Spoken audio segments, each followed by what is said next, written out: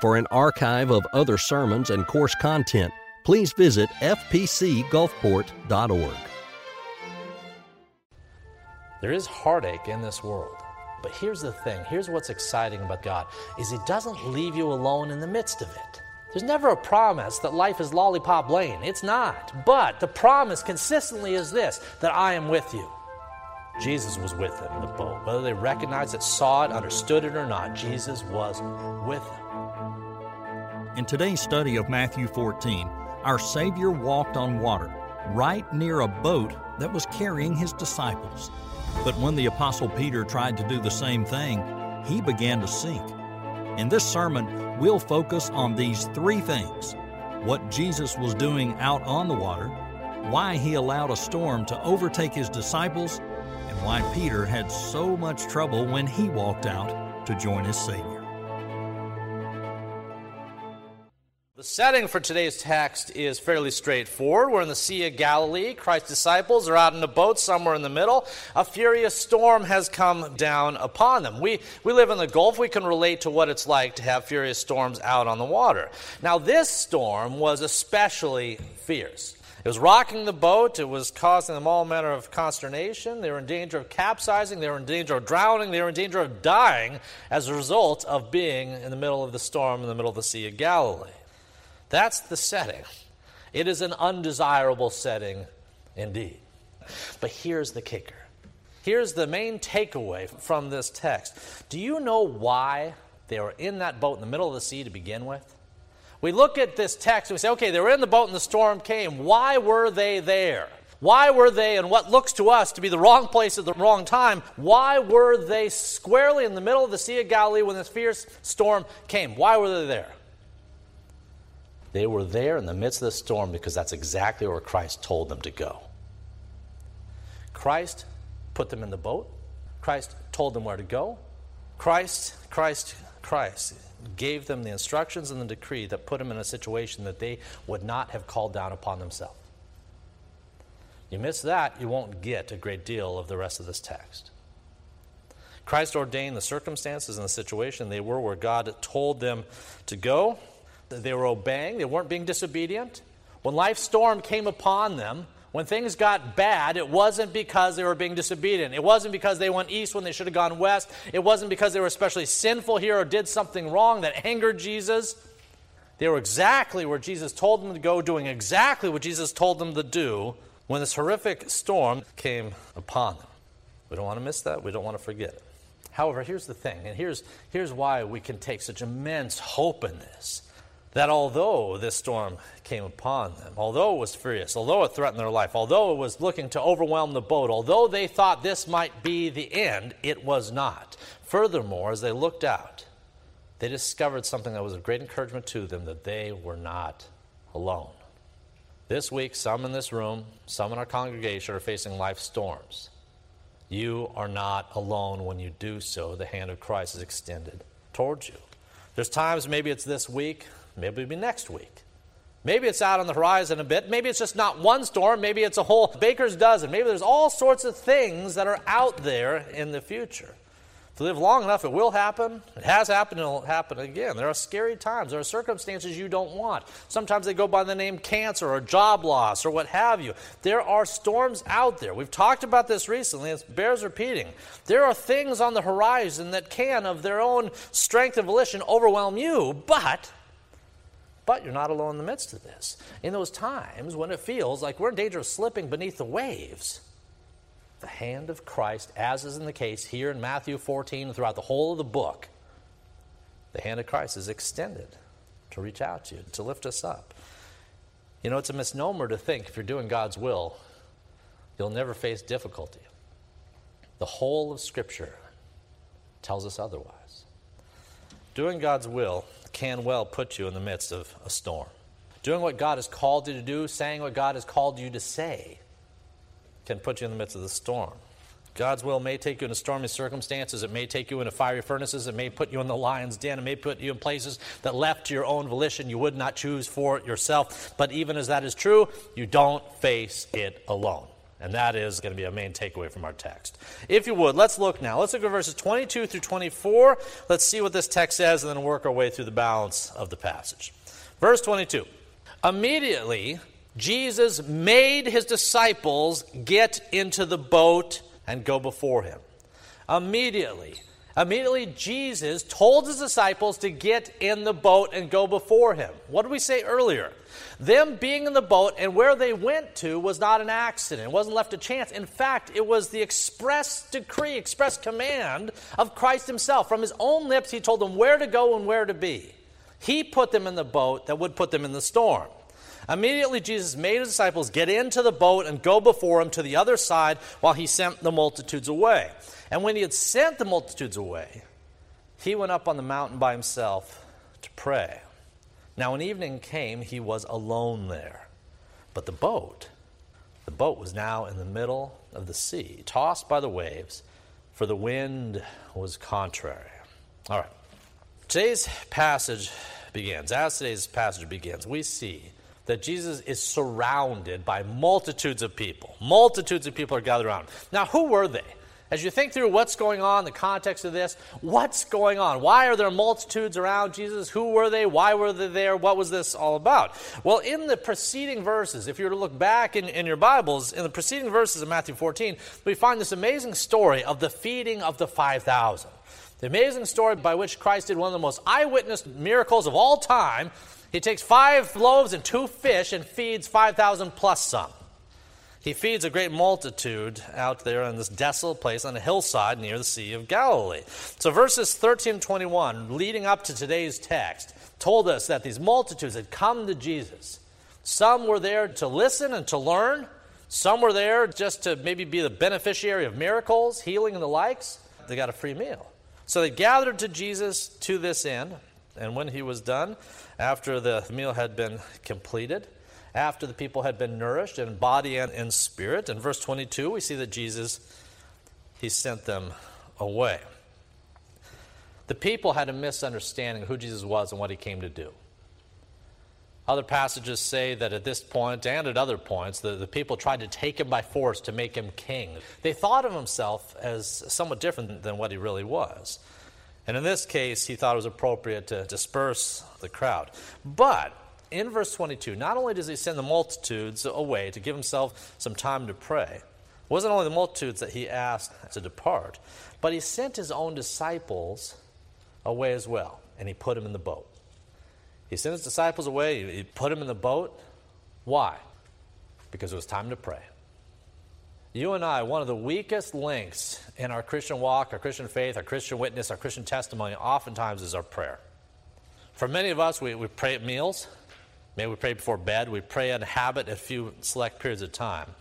Jesus saw this as an absolutely critical, important, necessary part of his life, his walk, and his ministry, and he always reserved great swaths of time to spend in prayer, to be with his Father.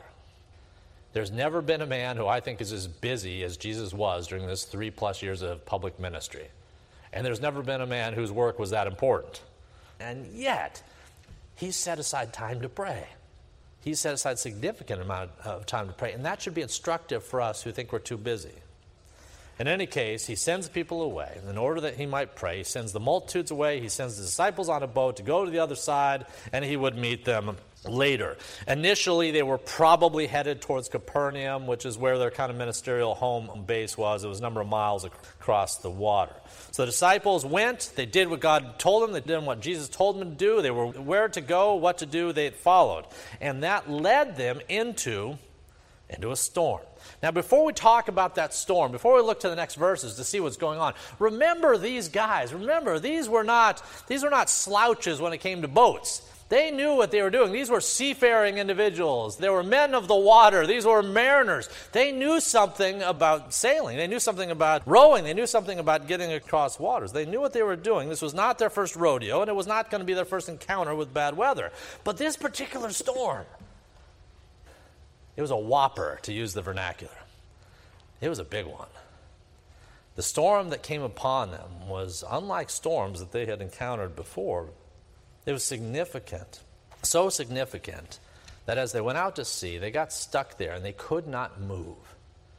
They couldn't move because the wind was contrary. It was a boisterous wind, hemming them in, keeping them from making any head ground. And as they rowed against it with all their might, they were growing increasingly tired as the night went on. Let's look at verses 25 and 26 to see about the storm. Verse 25.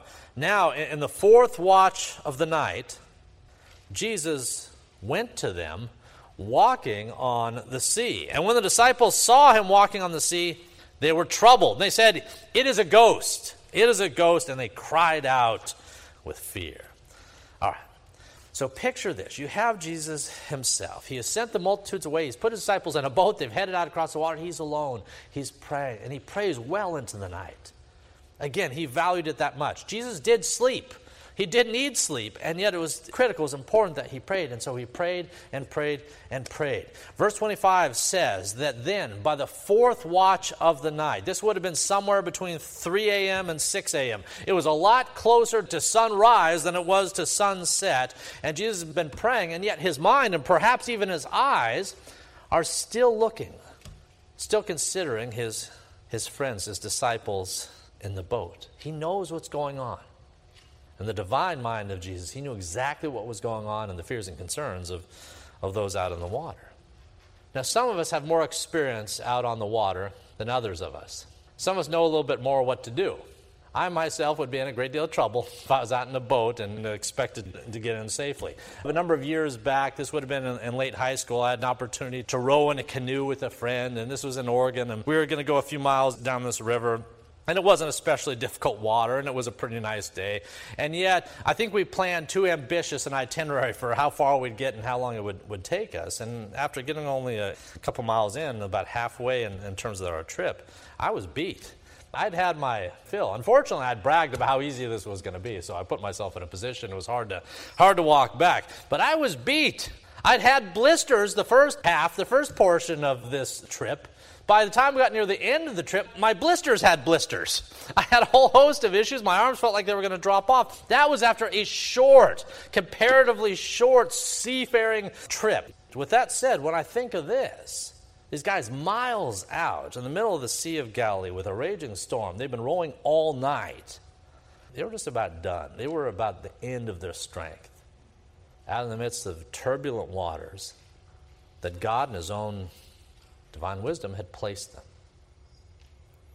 But just then, just as their strength was probably at low ebb and soon to be no ebb, just as things were about done, the men looked out on the water and they saw another man, which was about the last thing they expected to see.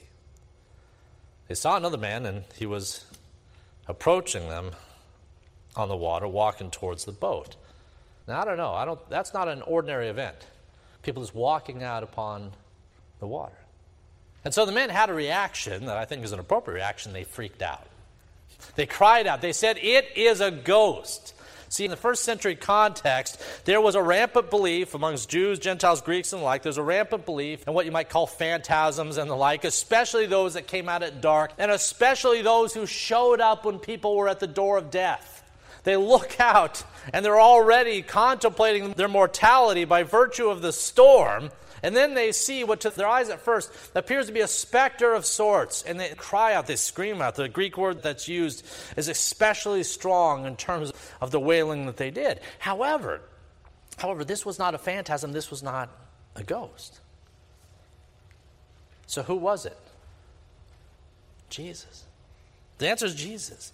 Let's look at verse 27, 28. Verse 27, but immediately Jesus spoke to them, saying, "Be of good cheer." They're freaking out. They're of no cheer. And he says, "Be of good cheer. It is I. Do not be afraid." The operative, most important word in that sentence is the shortest word, the word I. If it had been anyone else out on the waves, it wouldn't have near the encouragement as this statement that it is I. It is I. It is I, Jesus. It is I. The rabbi, the captain of your fate and your hope and your salvation, it is I. If it had been anyone else, Bob or Fred or Stu or Fran or what have you, wouldn't have the same impact. It is I, he says. Be of good cheer. It is I. Do not be afraid. And Peter answered him and said, Lord, if it is you, command me to come to you out on the water. You know, today's text in Matthew 14 This isn't the first time that in the gospel records that the disciples had faced a storm, a real storm. This wasn't the first time that this had happened. Some of you might remember the story in Matthew 8. A storm comes upon a boat that the disciples are in. Only in this particular case, Jesus is also in the boat and he's asleep in the boat. You remember that narrative in Matthew 8? Let me read a few verses. It says that when Jesus got into the boat, his disciples followed him. And suddenly a great tempest arose on the sea so that the boat was covered with the waves. But he was asleep. The disciples came to him and awoke him and said, "Lord, save us, we are perishing." But he said to them, "Why are you fearful, O you of little faith?" It's interesting that statement gets repeated in Matthew 14. "Why are you fearful, O you of little faith?" Then he arose, and he rebuked the winds and the sea, and there was a great calm. So the men marveled, and they said, "Who can this be, that even the winds and the waves obey him?" See, on that occasion, which really wasn't that long in their collective past, on that occasion, another storm, it's called a tempest here, which sounds pretty severe. A tempest came upon the boat. The waters is coming over the front of the boat, the bow of the boat. And then, just as in Matthew 14, in both cases, the disciples freaked out. They said, "This is the end. We're doomed." And again, these were guys who knew something about storms. They knew the difference between a storm they could survive and one they couldn't. And they came to the conclusion, in both Matthew 8 and Matthew 14, that the storm they were facing, they could not survive. They could not make. So they freaked out. They said, "Lord, save us. We are perishing." They acknowledged the fact they're going to die unless he does something here. And on that occasion, Jesus did. Jesus rebukes the wind and the waves. They stop. The men are saved. Now, on that occasion, something was different, though. Something was different that was important. On that occasion, when they faced a storm that threatened to take them out, on that occasion, Jesus was in the boat. In Matthew 8, Jesus was in the boat. And that gave them a huge amount of confidence. They probably figured God would let them go, but his own son was going to make it. So he was in the boat, and that gave them some confidence. But in Matthew 14, in today's text, Jesus is not in the boat. But that didn't mean he was not on the job. That didn't mean his hand wasn't on the wheel. Sometimes we think that God is a satellite in orbit of us, that he's way afar looking at us through a telescope, and only here and now does he even pay attention to us, let alone help us. Even when it doesn't look like he's in the boat with you, he is. The boat and his disciples were extraordinarily precious to Jesus. Even up on the hill, his eye never left them. You have to imagine, he always knew exactly where they were. He knew their circumstances, he knew their situation, and he knew his intention to save them. His eye never left them, his eye has never left you. Sometimes you will be tempted to think that it has. Perhaps you've strayed out of his will and you think that his eye and his hand and his heart and his love aren't with you. That's not the way this works. That's not the way it is. Christ's eye is always on his people. Every mile, every oar stroke, every paddle, everything that they did on the water, every moment of them, these disciples, like you and I, were under his careful watch, his loving watch. And in verse 27, we see that he's not only watching, as if that's all that God does. It's not only that he was watching, but in their moment of greatest danger, he was with them.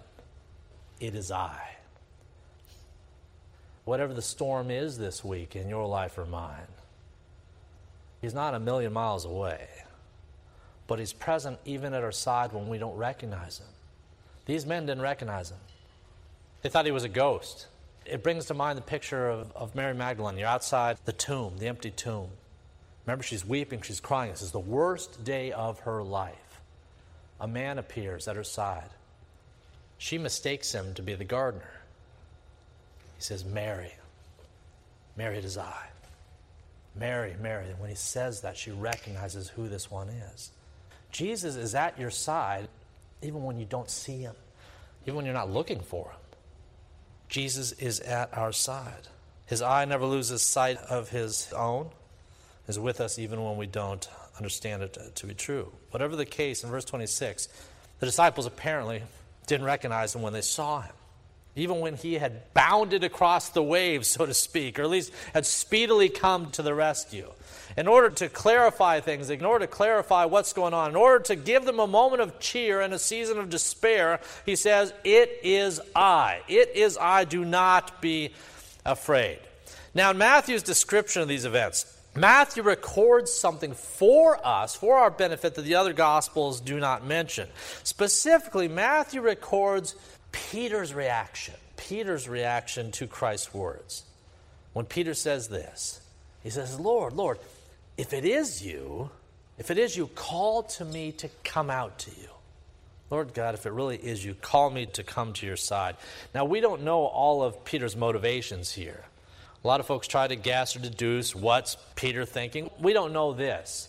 But it's reasonable to conclude one thing at least. It's reasonable to conclude that in his moment of greatest need, when the boat's about to go down, the only place he wanted to be in that moment, even if it involved crossing the waves to get there, the only place he wanted to be was at the side of Jesus Christ. In your storm, in my storm. When we're in a boat that's tipping and rocking, looks like it's going to go down, sometimes our hope is only in the boat. Sometimes our hope is in our circumstances, our ability to control the wheel. Peter abandoned the boat. He says, the boat is not sufficient to save me. This one is. He was willing to let loose of the boat in order to go to Jesus. Some of us need to let go of the boat, so to speak. Some of us need to fix our eyes on the one who is able to save us and stop looking at all the breadcrumbs he leaves for us that are meant perhaps to feed us but are not sufficient to save us. Peter knew that the boat was not sufficient to save him. He knew that holding on to Jesus was his only option. And so that's where he attempted to go. Let's look at Christ's response in verses 29 and 30. So Jesus said, "Come." Peter asked, "Command me to come and I will come." Jesus says, "Come." Now when Peter had come down out of the boat, he walked on water to Jesus. If we were just to stop there, sometimes we speed too quickly past. We go to the next verse. If we were just to stop there, we would look at that and see the amazing miracle that is. This man did something that no one else has done in the history of man other than Jesus. This man, in this moment in time, long time ago, far, far away, this man walked on water. Now, was it 2 steps? Was it 10 steps? That we don't know. We don't know how far he walked, but we know he walked on water. In the face of his doubts, in the face of physics and buoyancy and gravity and all that, empowered through his faith, by the source of his faith, he was enabled to do something he otherwise couldn't, and that was to walk on water. There is so much that you could do, or that God could do through you, today and in the future and in time yet to come, if you would trust in him. In this moment, Peter's eyes are locked on Jesus. He's given a faith to do something that to us seems unimaginable.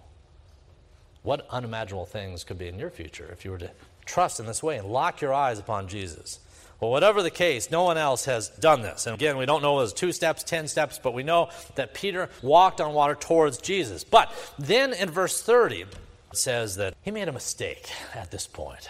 Verse 30 says that he made a big mistake. Specifically, verse 30 says this, or suggests this. It says, he took his eyes off of Jesus and he began to focus on the storm. Verse 30 says that while he may have been looking at Jesus and talking to Jesus and conversing with Jesus moments before, now his attention is different. Now it says he's looking to the storm. Specifically, verse 30 says this, he's looking around now, when he saw that the wind was boisterous, when he got distracted by his circumstances and the storm itself, when the storm became his focus, what happened? Verse 30 says he was afraid and he began to sink. When he lost sight of his king, when he lost sight of Jesus Christ, when he focused on the storm, he began to stink. You know, in this life, we've said it before, there's all sorts of storms. Whatever you're facing this week may be different than what you're facing next week. For those of us with some gray hair, you've probably seen a number of storms. There may yet still be some on the near or long-term horizon. Whatever the case is, like Peter, one takeaway from this text is this, that we're supposed to focus on God in the middle of the storm. If you're focusing always on the storm, If you're focusing always on the storm and how it's threatening to overtake you, if you're focused on your despair over your circumstances, maybe it's a diagnosis, something you don't like has entered your life, there's a relationship that you're having trouble with. When you're focused unduly, overly on the storm and all the manifestations of that storm in your life, you will be inclined towards despair and depression.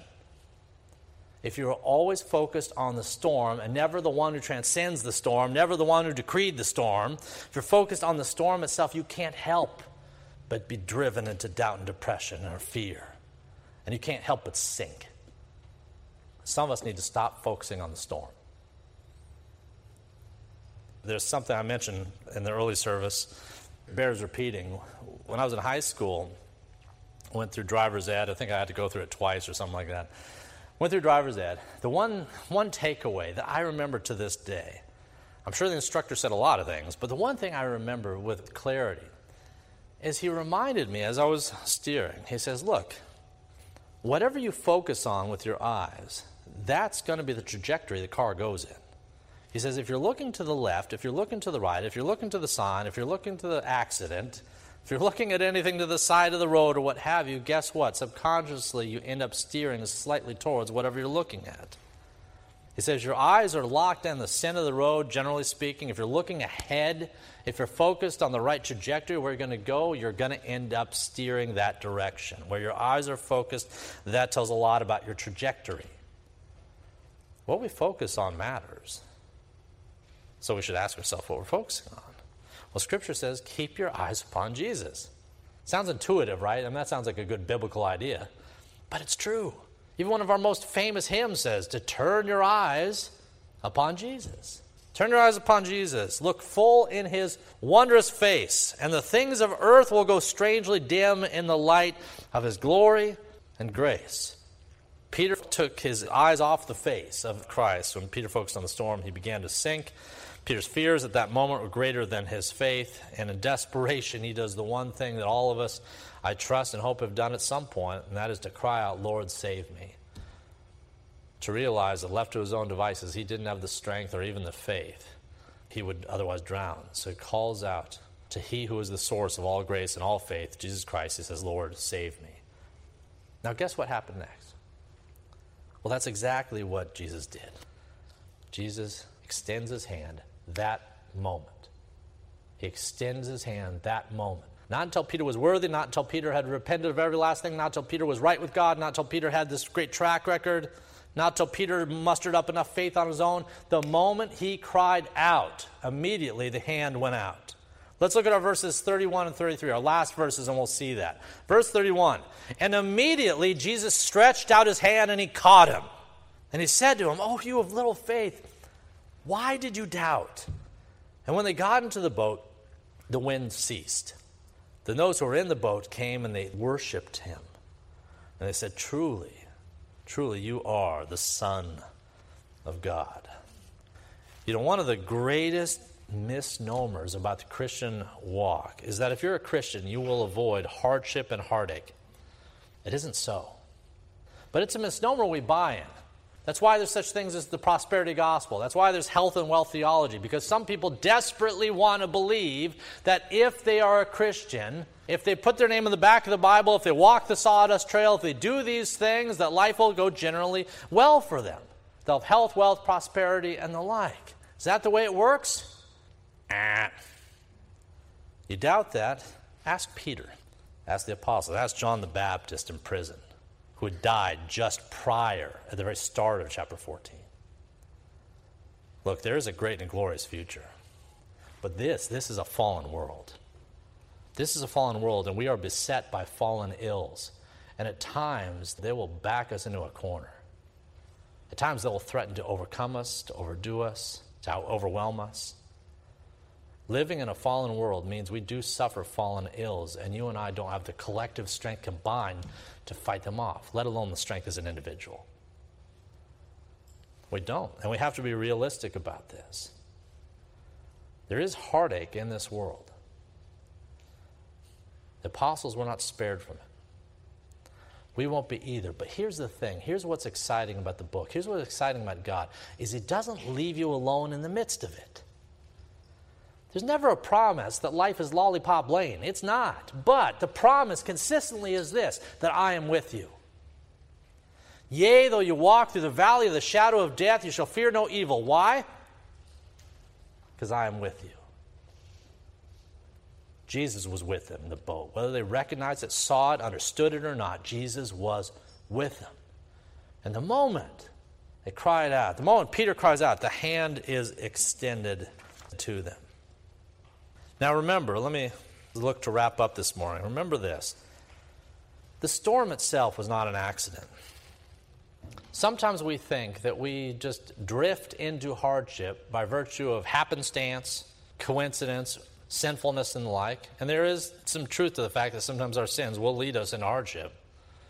And yet, we can misunderstand that just like Hurricane Zeta, that none of us asked for, none of us wanted, sometimes things happen. But every last one of them God has ordained. Why would he do that? Well, that's longer than we have time to cover in the remaining moments here, but I'll offer for at least one thought. Your faith, my faith, our faith grows so much more in adversity than it does in tranquility. Our faith grows in adversity. Matthew 14, the storm gave Peter and the others an opportunity to have their faith tested, refined, improved. And that faith was demonstrated to a degree the moment Peter's feet hit the water. Was it sufficient enough to get him from all the way to Jesus? Apparently not. And yet his faith was being tested and tried. And that's a good thing because that's how our faith grows. That's how our faith grows. And in the moment, of course, that Peter began to sink, Christ's hand was there. The trials and tests that you face, that I face, that we collectively face, like the hurricane of a couple weeks ago, yes, these will happen. But as we face them, we don't face them alone. And God does and will and can use them for our benefit and his glory. And once we have the benefit of retrospect, when we're on the other side of the veil, we'll see exactly how, even if that's difficult now. There will come a time when you will understand why every storm came into your life. And you will also see, if you're a Christian, if you have the heart of Christ within you, you will see how God used that to refine and grow your faith in ways that utopia never would, at least in the here and now, in ways that tranquility could not. This week, you may be in the midst of a storm right now. Again, that storm sometimes has names like cancer or job loss, marital concerns, vocational concerns, economic concerns. Maybe some or all the above could hit us. The perfect storm, you might call that. Each one of us may face a storm now or in the time yet to come, but whatever the case, the storm is not an accident, and God is with you in the midst of it. The storm's not an accident, God is with you in the midst of it. I'll use one last word picture as we close here. Hardships, difficulty, troubles. These are the collective garden in which your faith and mine is cultivated and grows. The process isn't easy, but it will accomplish something good in the time yet to come, even if you can't see that here and now. God may be putting you right now in circumstances that are trying your faith, but also growing your faith. And if he loves you, he'll do that. You won't ask for these situations on your own, but if he loves you, he will do that. And when he does it, the moment that we turn to him in the midst of these trials, which is the whole purpose of why the trials came in to begin with, but the moment we turn to him and say, Lord, save me, we find that he does. We find that his hand is there. All our circumstances might not change per se. There still may be winds blowing around us, and yet his hand is with us. Some of us can attest to that because we know what that's like. We know what it's like to face life's storms and yet at the same time to feel the embrace of our God, to feel the embrace of our Maker. This week, your challenge, my challenge, as the storms come, as they may be hit in recurrence, as the storms come, our challenge is not to focus so much on the storm as we may have done in times past, but to focus more on him. You've spent your whole life focused on the storm. I've done enough counseling to know this is true. You and I have spent our whole lives unduly focused on the storm. Today's text is a reminder and an invitation to focus increasingly on him. Let's pray. In today's study, we've gone verse by verse through Scripture. If this sort of expositional preaching is what you're looking for, then please subscribe to this podcast and check back tomorrow for another verse-by-verse study of God's Word.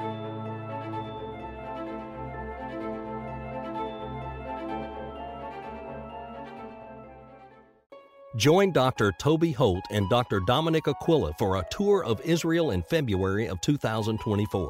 For more information, visit fpcgulfport.org.